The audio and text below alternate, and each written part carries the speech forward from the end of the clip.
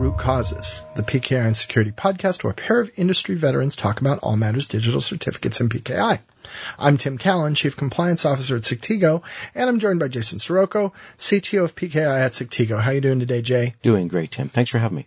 Hey, I'm just going to point out I almost always flub the intro, and I think I got that one perfect. So there you go. First time for everything. First time for everything. And then I had to go and blow it by breaking the fourth wall. Okay, so what we want to talk about today is I would say, fairly say, a jaw-dropping article. Is jaw-dropping a fair description, Jay? I think so, Tim. That we recently saw in the Register. And this is dated Wednesday, August 17. Here's the headline. Software developer cracks Hyundai car security with Google search. Thomas Claiborne is the author. And tell us what we learned from the article, Jay. Sure, Tim. I'm going to keep this very high level because as soon as you get into automotive security, automotive PKI, it gets real deep, real fast. Real weedy, yeah. Real weedy. So at the highest level, you can imagine that there's software in your car. Just about every car right now has in fact, a pile of software within your dashboard, but also even in the within the engine management system. So the computers that run your engine. Anyway, it has become common practice after a whole lot of black hats where white hat researchers have shown you can take control of cars, because they're just so darn computerized and also connected that firmware running these embedded computers can be messed with. And what I mean messed with, I mean replaced with, malicious firmware or all kinds of other techniques that the bad guys or the white hat researchers have. So it has become, it's a very good practice to be able to code sign that software to make sure that it's legit. The genuineness of the firmware on these computer systems is very, very important. Not only does code signing show us that the source is legitimate, it's who we think they are, but it also can help making sure, when this was timestamped, so you can know it's the current update, and also that the bits in that update haven't been changed in any way. So those are three very valuable things that get attached to code signing your firmware. Go on.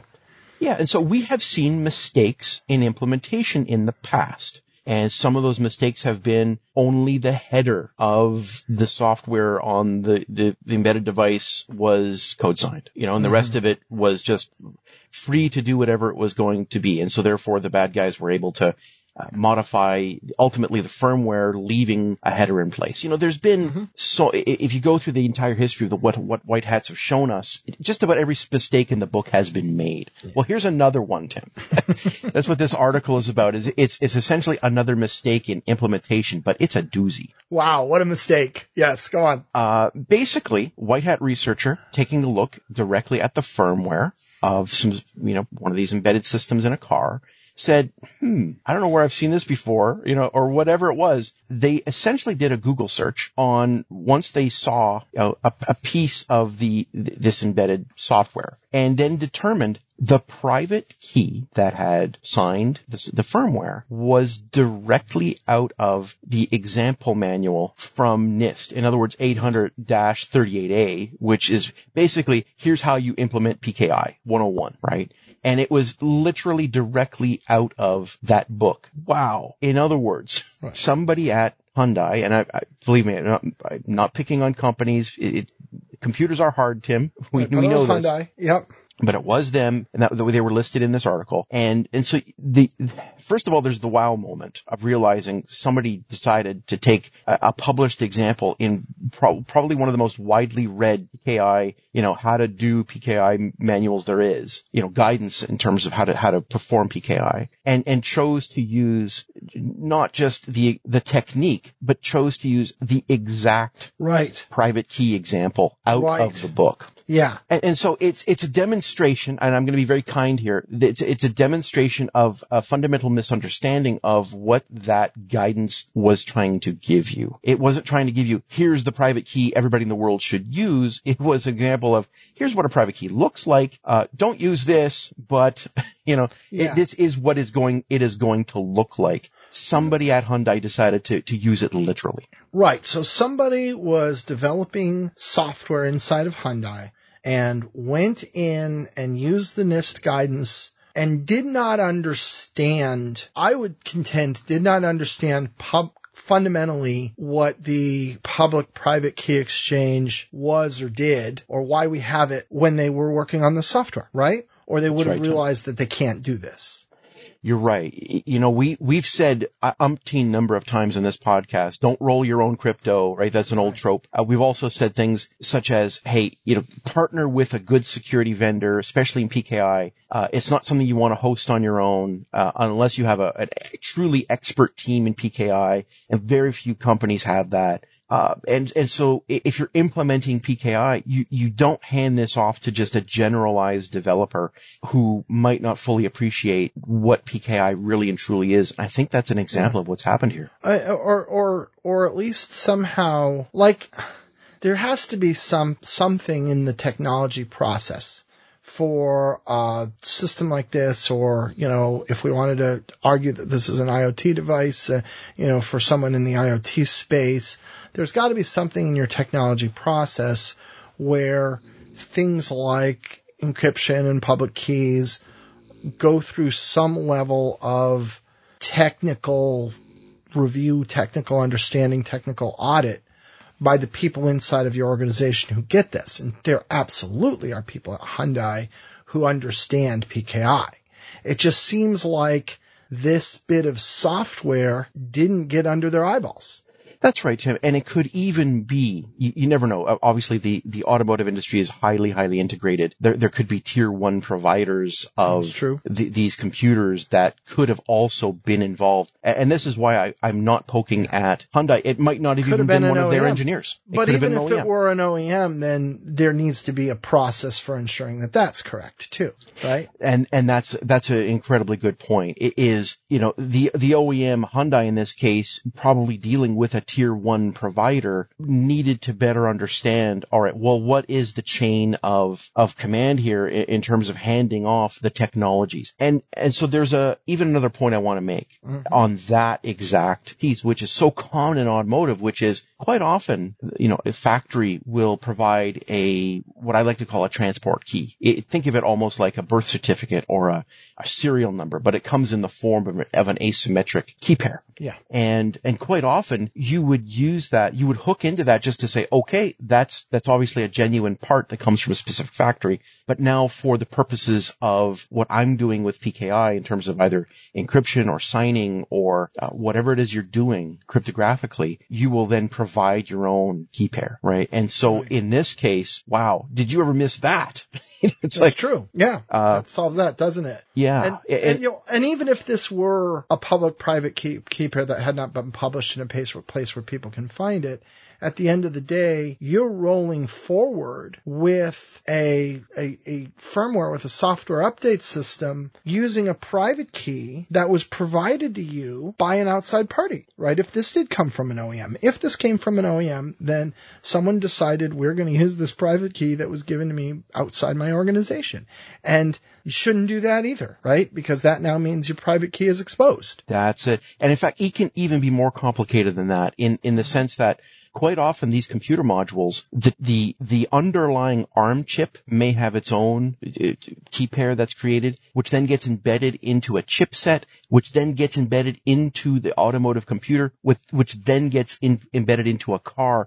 Tim, we might be talking about 4 to 5 providers for this individual piece of engine management system. Right. And you don't know how far back, and chips go way back. Chips go that far up the chain. Yep. So, you know, in the event that something gets incorporated that far up the chain, and if it rolls through, you could see that coming out. Yeah, that's why IoT supply chain, especially for something complex like automotive, is so complicated. It's incredibly complicated. And in fact, we have talked about that in the past. You know, it's something we haven't talked about as recently, but I think in the automotive industry, Tim, I have a theory, and I could be totally wrong. Okay. I think that the chip shortage has made the automotive assemblers, right, the big companies like Hyundai, so darn desperate for chips wherever the heck they can get them from. That they may have just thrown out the QA, the process. Yeah, that process you were talking about, it is, I think that's what's happening, Tim. Yeah, but that's dangerous and that's scary too, right? Because you could have problems. I mean, this was some white hat finding it, dinking around with his own car, but, what if we discover that the hard way when cars are going down the freeway? Well, this is the problem. And I know people like Charlie Miller, and I'll kind of paraphrase something that he has said, which is, look, when he was hacking cars, right, it wasn't easy. And so therefore it's not going to be the average, hacker that's going to be doing this maliciously or otherwise. And I think that that's very, very true. On the other hand, if the supply chain process for security has broken down to this level, that's something to think about. And this is an example that should raise some alarms going, geez, what's the state of the industry right now? Are the different car companies paying as close attention as they should? And it's a legitimate question. It's a legitimate question.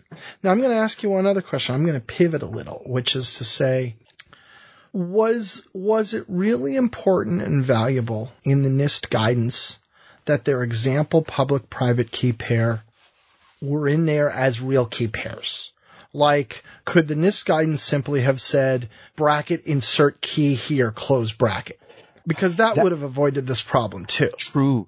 However, if I think of myself, 25 years ago, and I was just learning this, seeing what the blob actually looked like for realsies listed by NIST would have been really handy. In other words, if you're really a truly down in the weeds computer practitioner, especially in PKI, seeing what that private key really and truly looks like with your eyes, it's amazing how the human brain works. This isn't so much a computing thing as it's the way the human brain works. The ability to pattern recognize based off of a literal example is powerful. And that's why NIST did it. And I wouldn't change 800-38A. I think that they've done a good job. However, to your point, maybe they need to make a modification to that document and put a great big arrow and say, don't use this. It's just an example. Yeah. And I haven't looked at the actual document, so I can't comment on whether there's any explanation in there that says like, don't use these. And I get that. And they may very well say, we're writing this document for people who know what they're doing. If you don't know what you're doing, you have no business reading this document. And maybe that is a perfectly valid position to take. It just made me wonder if that was an avoidable error, or if it would be possible to publish what looked like a public and private key pair that wouldn't work, right? And that might still accomplish your objective, Jason, of knowing what the blob's supposed to look like, but you could, if nothing else, what if they didn't match each other? So at that point, you wouldn't actually allow somebody to make this error. So maybe there were ways that could have been done on that side too. I won't deny it. I think you could be absolutely correct to physically make it not possible to take an example out of the book. You're right. Yeah. However, the way that a lot of computer scientists are, they're pedantic and for good reason. And so therefore it needs to be right on the nose. Yep. And that's what they've done. That is what they've chosen to do. Flip a bit halfway through the public key and you don't have this problem anymore. Right. Well, right. But then that just becomes another example. Right. And so therefore, you can bit flip all you like. The problem is it's still a valid private key. You're right. There could be somebody more clever than me could maybe come up with a guardrail so that this couldn't happen again. On the other hand, I'd like to think that just a big arrow saying, don't use this. It's just an example. Sure. Might be a better way of doing it. And so maybe there's a lesson learned there too. Maybe, if you're providing material to engineers, you could also give a little thought about the usability of that material, right? And the way that too could hit a pitfall, and maybe a little bit of thought to that might be another aha moment out of this. Anyway, very, very interesting article. I think nothing either of us expected to see, and it was just like, wow. Yeah, it could be a sign of the times due to shortages within supply chain. But on the other hand, perhaps this is just the big red light to all you folks out there who are doing PKI, frankly, in any environment. These are mistakes that could easily be made by people that are otherwise well-intentioned. Yep. And so, Tim, you are dead right. There needs to be process. There needs to be double checks. because friends don't let friends make mistakes like this. Yeah. This was surely some kind of process failure that should not have occurred. Yes. And it's not like engineers at Hyundai haven't thought about this. And they certainly have a process that they think prevents this kind of outcome, and it just didn't happen in this case. Even their tier 1 suppliers are deeply experienced in PKI. There should have been a process at some point where somebody in the chain of process should have said, "Hey, what's going on here? Where did this private key come from?" Yeah, I agree. Anyway, so there you go. There's your Gee Whiz moment for the day. Yeah, Tim. All right, thank you, Jay. This has been Rick Cousins.